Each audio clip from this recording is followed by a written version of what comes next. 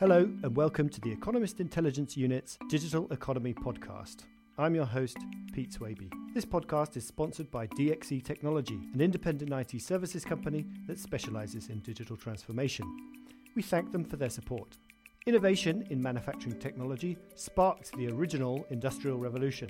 Today, the integration of digital technology and manufacturing equipment is said to underpin the so-called fourth industrial revolution, a testament to the height of expectations for the technology. However, there are mixed signals on how fast and how effectively this integration is taking place. A 2018 study by PwC found that 2/3 of manufacturers globally had only just started or not even begun a digital transformation strategy. More recently though, the EIU's IoT Business Index found that manufacturers leapt forward in IoT adoption, one measure of the blurring of digital and physical operations, between 2017 and 2020.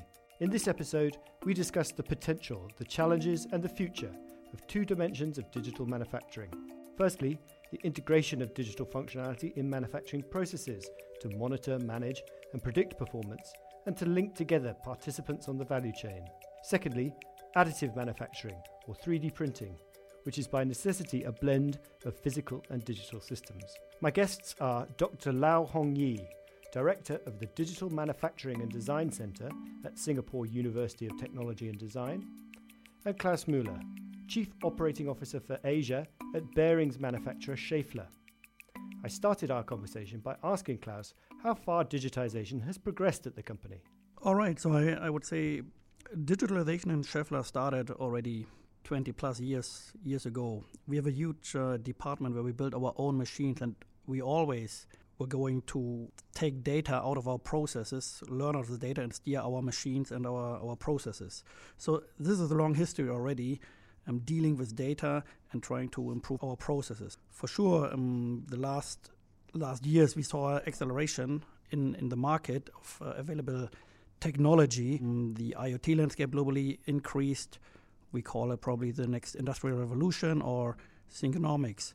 So in the last 5 years, we became very clear where we want to go with digitalization and how we should approach that challenge. We are talking about digital semi-autonomous plants, and for that we have a clear scope in proceeding how to transform our existing plants. In this case, we're looking at 4 dimensions. One would be the holistic process to ensure the end-to-end perspective, so that means supplier to customers, full value stream. We're also looking at digital key technologies, starting with connectivity and architecture.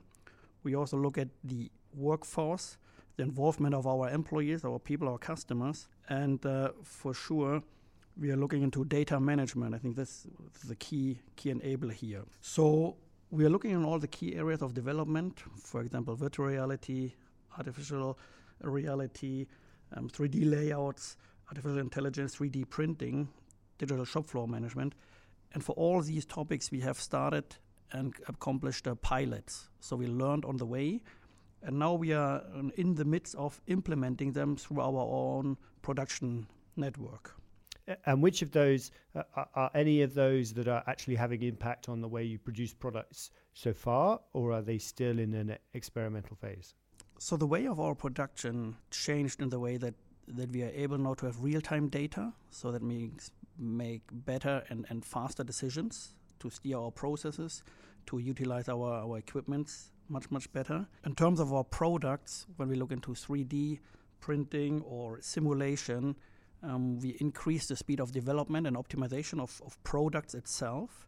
For sure, the supply chain management is benefiting from real-time data and connectivity from suppliers to our factories or from ourselves to our customers. And I think a tremendous change we see also in how people work in our plants and our factories. The job scope is changing. We are enhancing the responsibility of our people from standard old school manufacturing processes to bringing more intelligence, more decision making, more steering and managing processes. When you think about the progress, as you mentioned there, that digitization really began for companies such as yourselves 20 years ago, do you think progress has been as fast as you would have expected back then? I think not, because there were always a lot of ideas in in our heads, and missing technology or not affordable or too expensive technology was always hindering. Always the dream of how to connect a machine and let a machine talk to each other. I think that's a very old idea, but really to do it in a holistic way, to not have only one data set talking to each other or transferring one data set from one machine to the other, but also now being able that these data sets being analyzed and then there's a qualified answer of an algorithm to the next process. This only has been available in the last couple of years. So we see, I think, an exponential increase now in availability of possibilities, which we can really implement in our production flows. That's great. One of the dimensions of digitization in manufacturing that you mentioned there was 3D printing or additive manufacturing. Hongyi, 10 to 15 years ago, we heard a lot about 3D printing. There were predictions that every home would have a 3D printer at one point. But I don't think that those predictions have come to pass. And we don't seem to hear, for the layman, I don't seem to hear so much about 3D printing or additive manufacturing as I used to. What's happened there? Has it lived up to the potential, or is it quietly being adopted just behind closed doors? Oh, I think AM is definitely happening in the manufacturing sectors. In Singapore alone, we are already seeing the almost complete value chains of the industries, from companies that provide software for design, to equipment, to material suppliers, and increasingly service bureau, as well as the companies who adopt AM for in-house productions. So I would say perhaps from a consumer perspective, we don't see products as identified as made with 3D printers, because today's a lot of the adoptions are mostly at the component levels. So I guess that's why consumers don't see it that way. In terms of what you've just said, 10, 15 years ago, when 3D printing was perceived as something that's going to change drastically how our products are made, we are going to be able to make our own product at home. That's not happening. I think that's mostly at this point, in terms of personal adoptions of the technology, it's a lot of hobbies. Part of that is that the material used for 3D printings, some of them are not necessarily something that you would use at home. So, but I think in terms of the manufacturing sectors, I think it is very exciting now. And what would you say has been the impact so far of additive manufacturing on manufacturers? As you say, it's more at the component level. What impact has that had on the industry? Well, I think firstly, I see a lot of the technology-centric startup adopting AM processes or 3D printing processes, because the nature of additive manufacturing processes allowed the idea generation to prototyping to make in a very, very fast speed, as compared to traditional sort of sequential sort of way of doing things, where a designer design things and a material engineer comes in and decide what to use, and production floor comes in to decide what manufacturing process constraints there are. So I think that has changed quite a fair bit in terms of how sort of advanced product or technology-centric kind of startup is able to move much faster compared to traditional startups.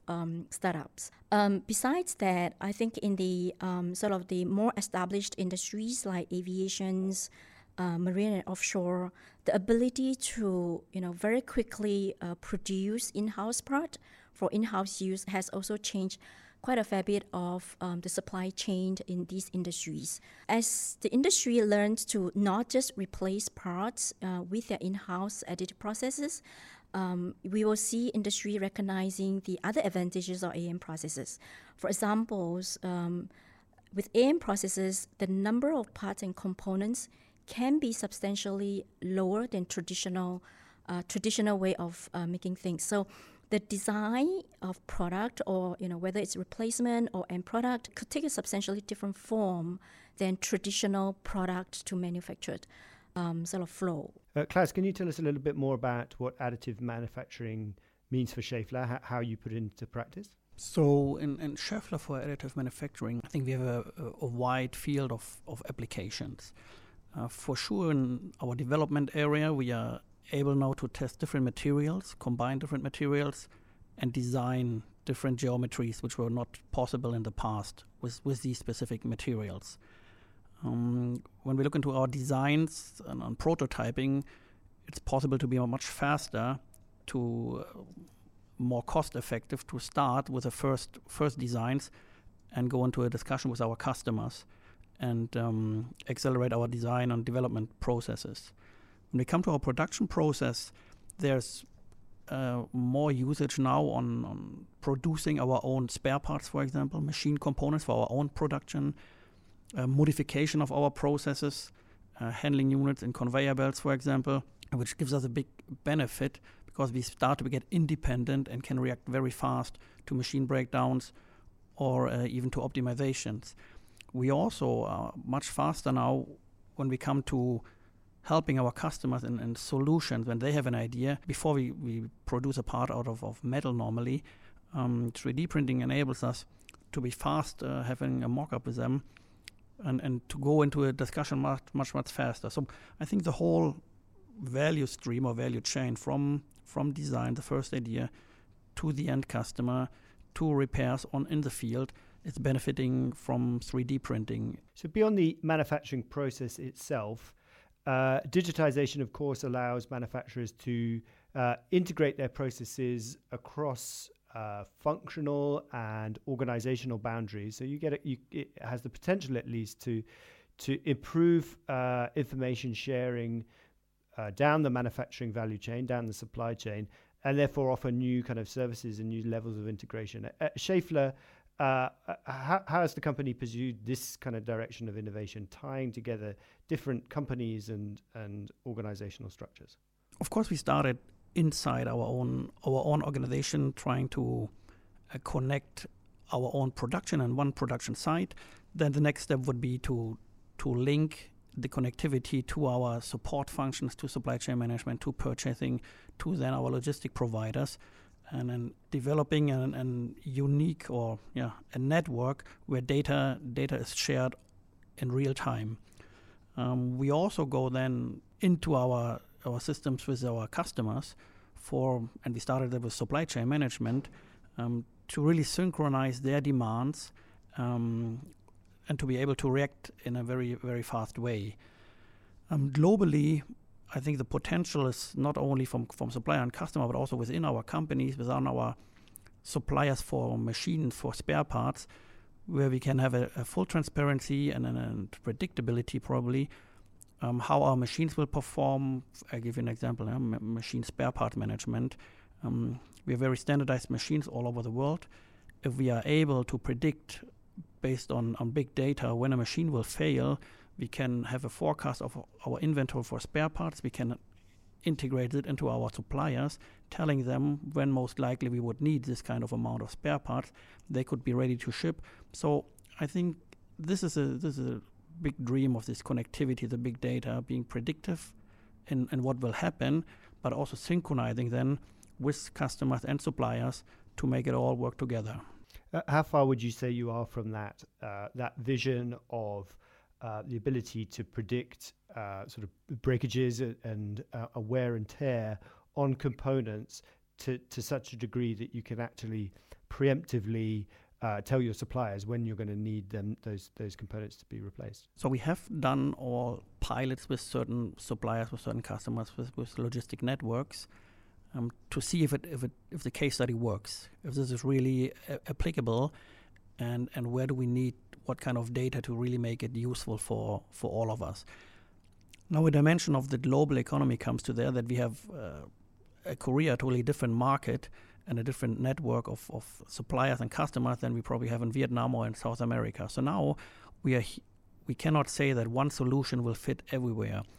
Abstract, it worked with our network, and now we are adapting to local requirements, to local borders, whatever we have here in our global economy today, to make that happen. So yes, we tested. We have these pilots in certain fields. So we made the proof that it's going to work. The proof of concept is done. So now we step by step are on the way to integrating more and more suppliers and customers to that. There was a time when people saw the manufacturing sector as a source of a high volume of medium and perhaps low to medium skilled jobs. But as we're hearing already today, for many parts of the sector, it's becoming a highly technical industry and therefore requires highly skilled employees. Hong-Yi, do you think this has been a constraint on the digitization of manufacturing? And if so, what can companies do about that?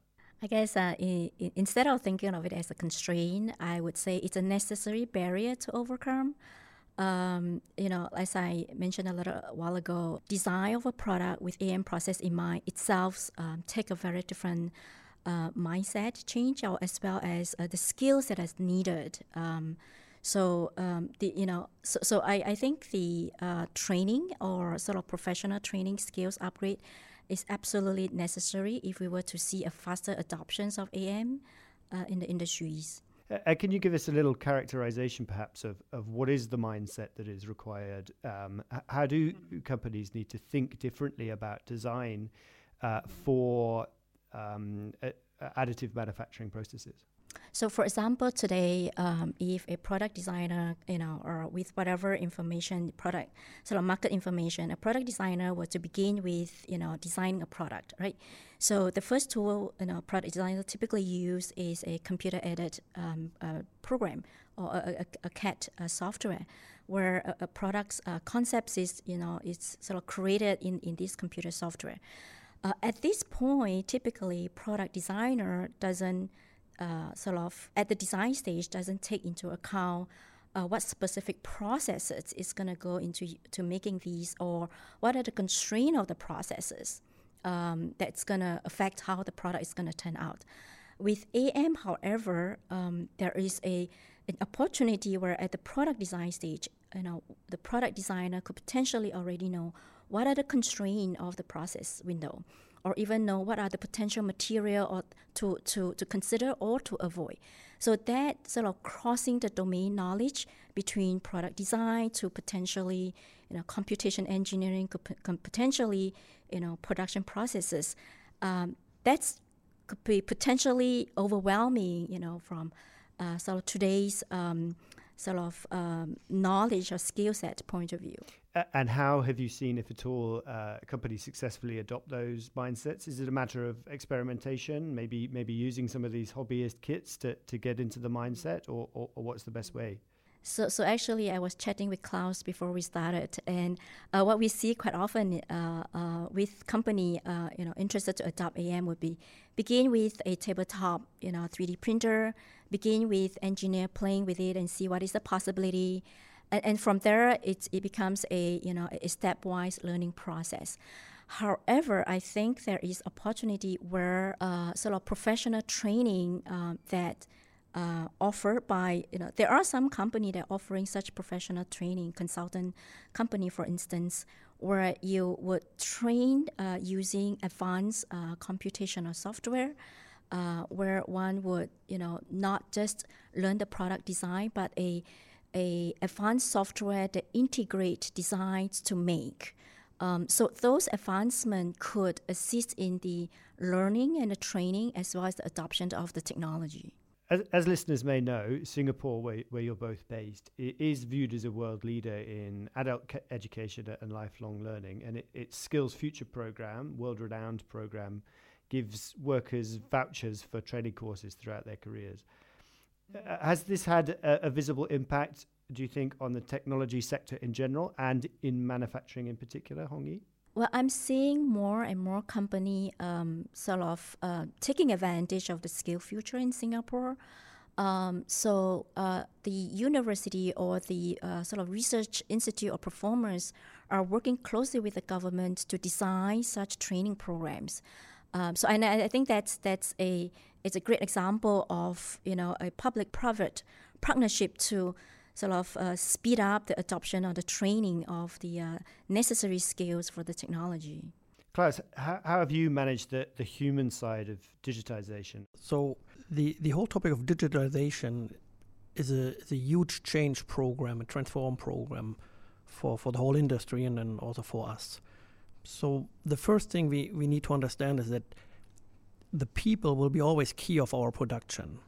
The only thing which will change is responsibility and the skill set we need to have later on. So there are some fears. Will people lose their job? Will we automate everything? Will there be only cobots and AGVs running through our factories? But that's not the way we see that. We see really the people in the middle, in the center of our production system, and now we have to get them ready, that they can work with the technology advantages we will have in the future.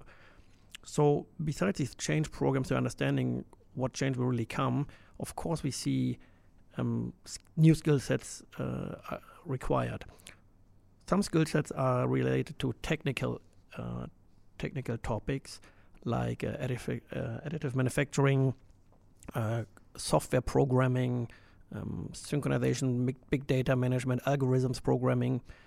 This is something we can learn, we can see in the market, we can get with acquiring startups, for example, and we can self-learn that. The other point is, how do we establish or how do we readjust our organization? I think hierarchical organization will not work in the future, as we are working and talking about scrums, agile meetings, bringing competencies fast together, synchronized with the development of technologies.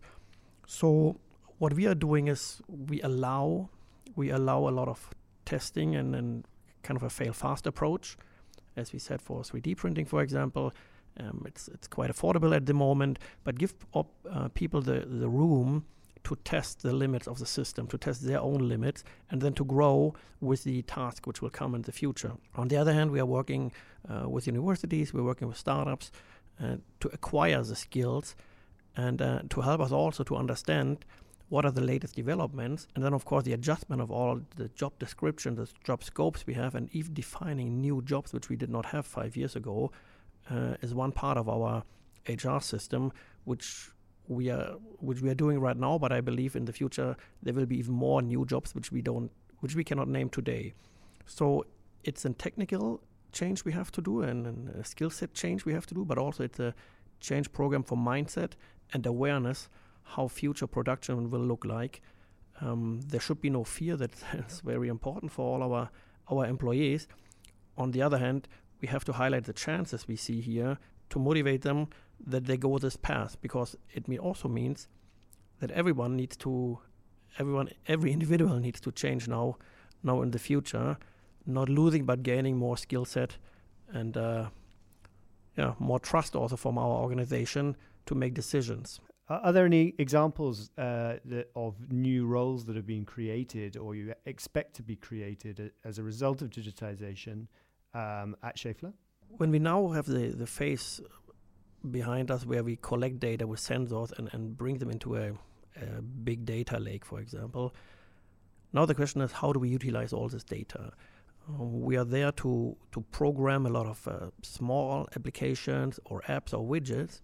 So one core competence we need now is a so-called product owner, somebody who understands the data and the architecture of the technology infrastructure, but also the process, and then brings both together and is the owner of this widget or this application for the future.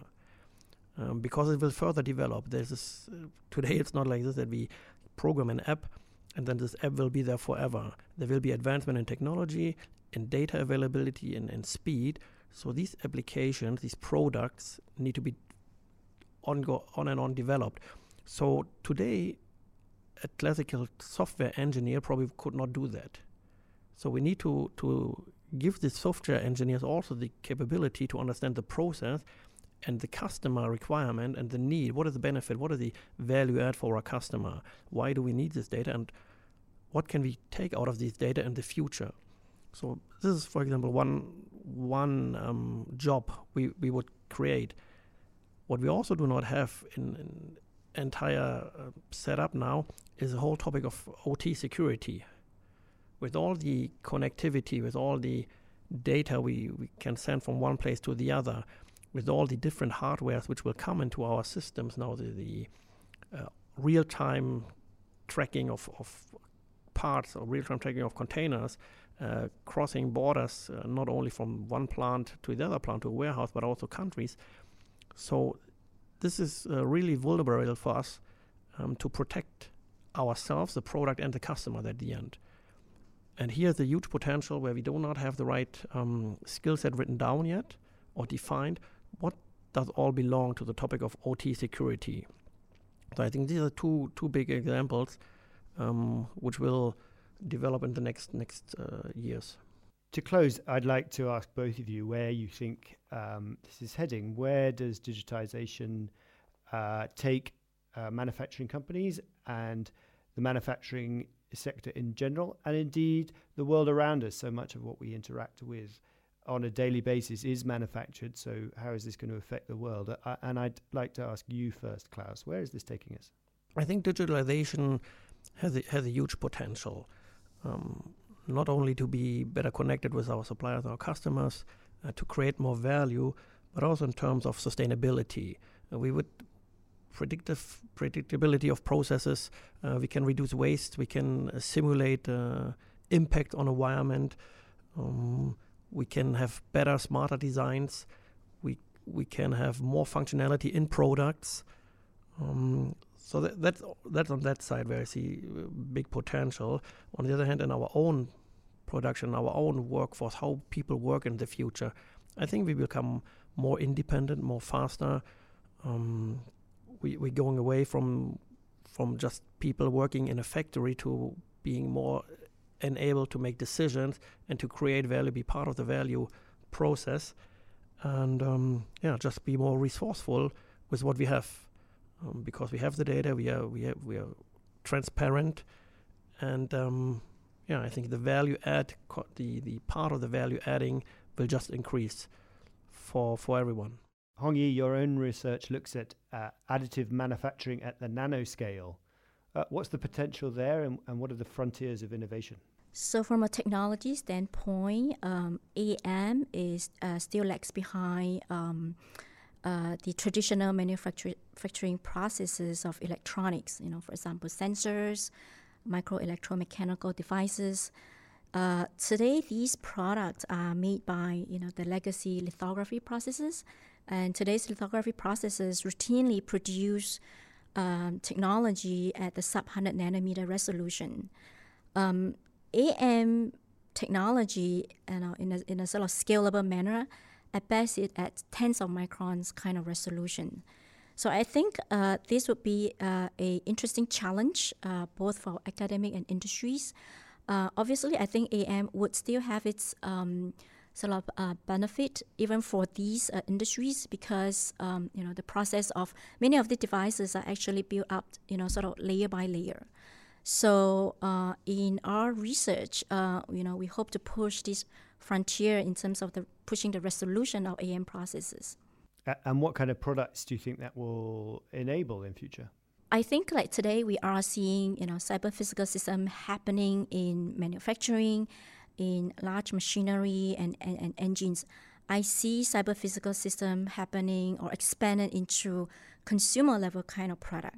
So, and by that token, we are going to see the demand for more electronics in consumer level product. And I'm not talking about mobile phones. But the design of consumer level product with the constraint of electronic and sensors demand both the design and the process to be looked at from a very different perspective. So I think pushing the resolution of AM processes could allow in the future consumer level product, for instance, to be made with more electronics, if you will, and through these electronics. Eventually consumer products are going to be the cyber physical system. I'll just give an example, for example, healthcare or wellness devices, or wearable therapeutic devices. So we see the need for such devices to be fitted with, increasing number of, sensors and electronics. Again, today's way of producing these sensor electronics just makes it, very unattractive, from a personal wearable point of view. Potentially, with additive processes, one could co-fabricate a product with the electronic, with the necessary electronics in there. So the idea of, instead of a product being designed, for instance, with a slot for the sensors, a product can be designed and made with the sensors at the same time, in the same process platform. Great. Klaus, Hongyi, thank you both very much for joining us. Thank you. Thanks for listening to this episode of the EIU Digital Economy Podcast. And thanks again to our sponsors, DXC Technology, an independent IT services company that specializes in digital transformation. If you haven't already done so, please make sure to subscribe on your platform of choice. Next month, we'll be discussing the digitization of human capital.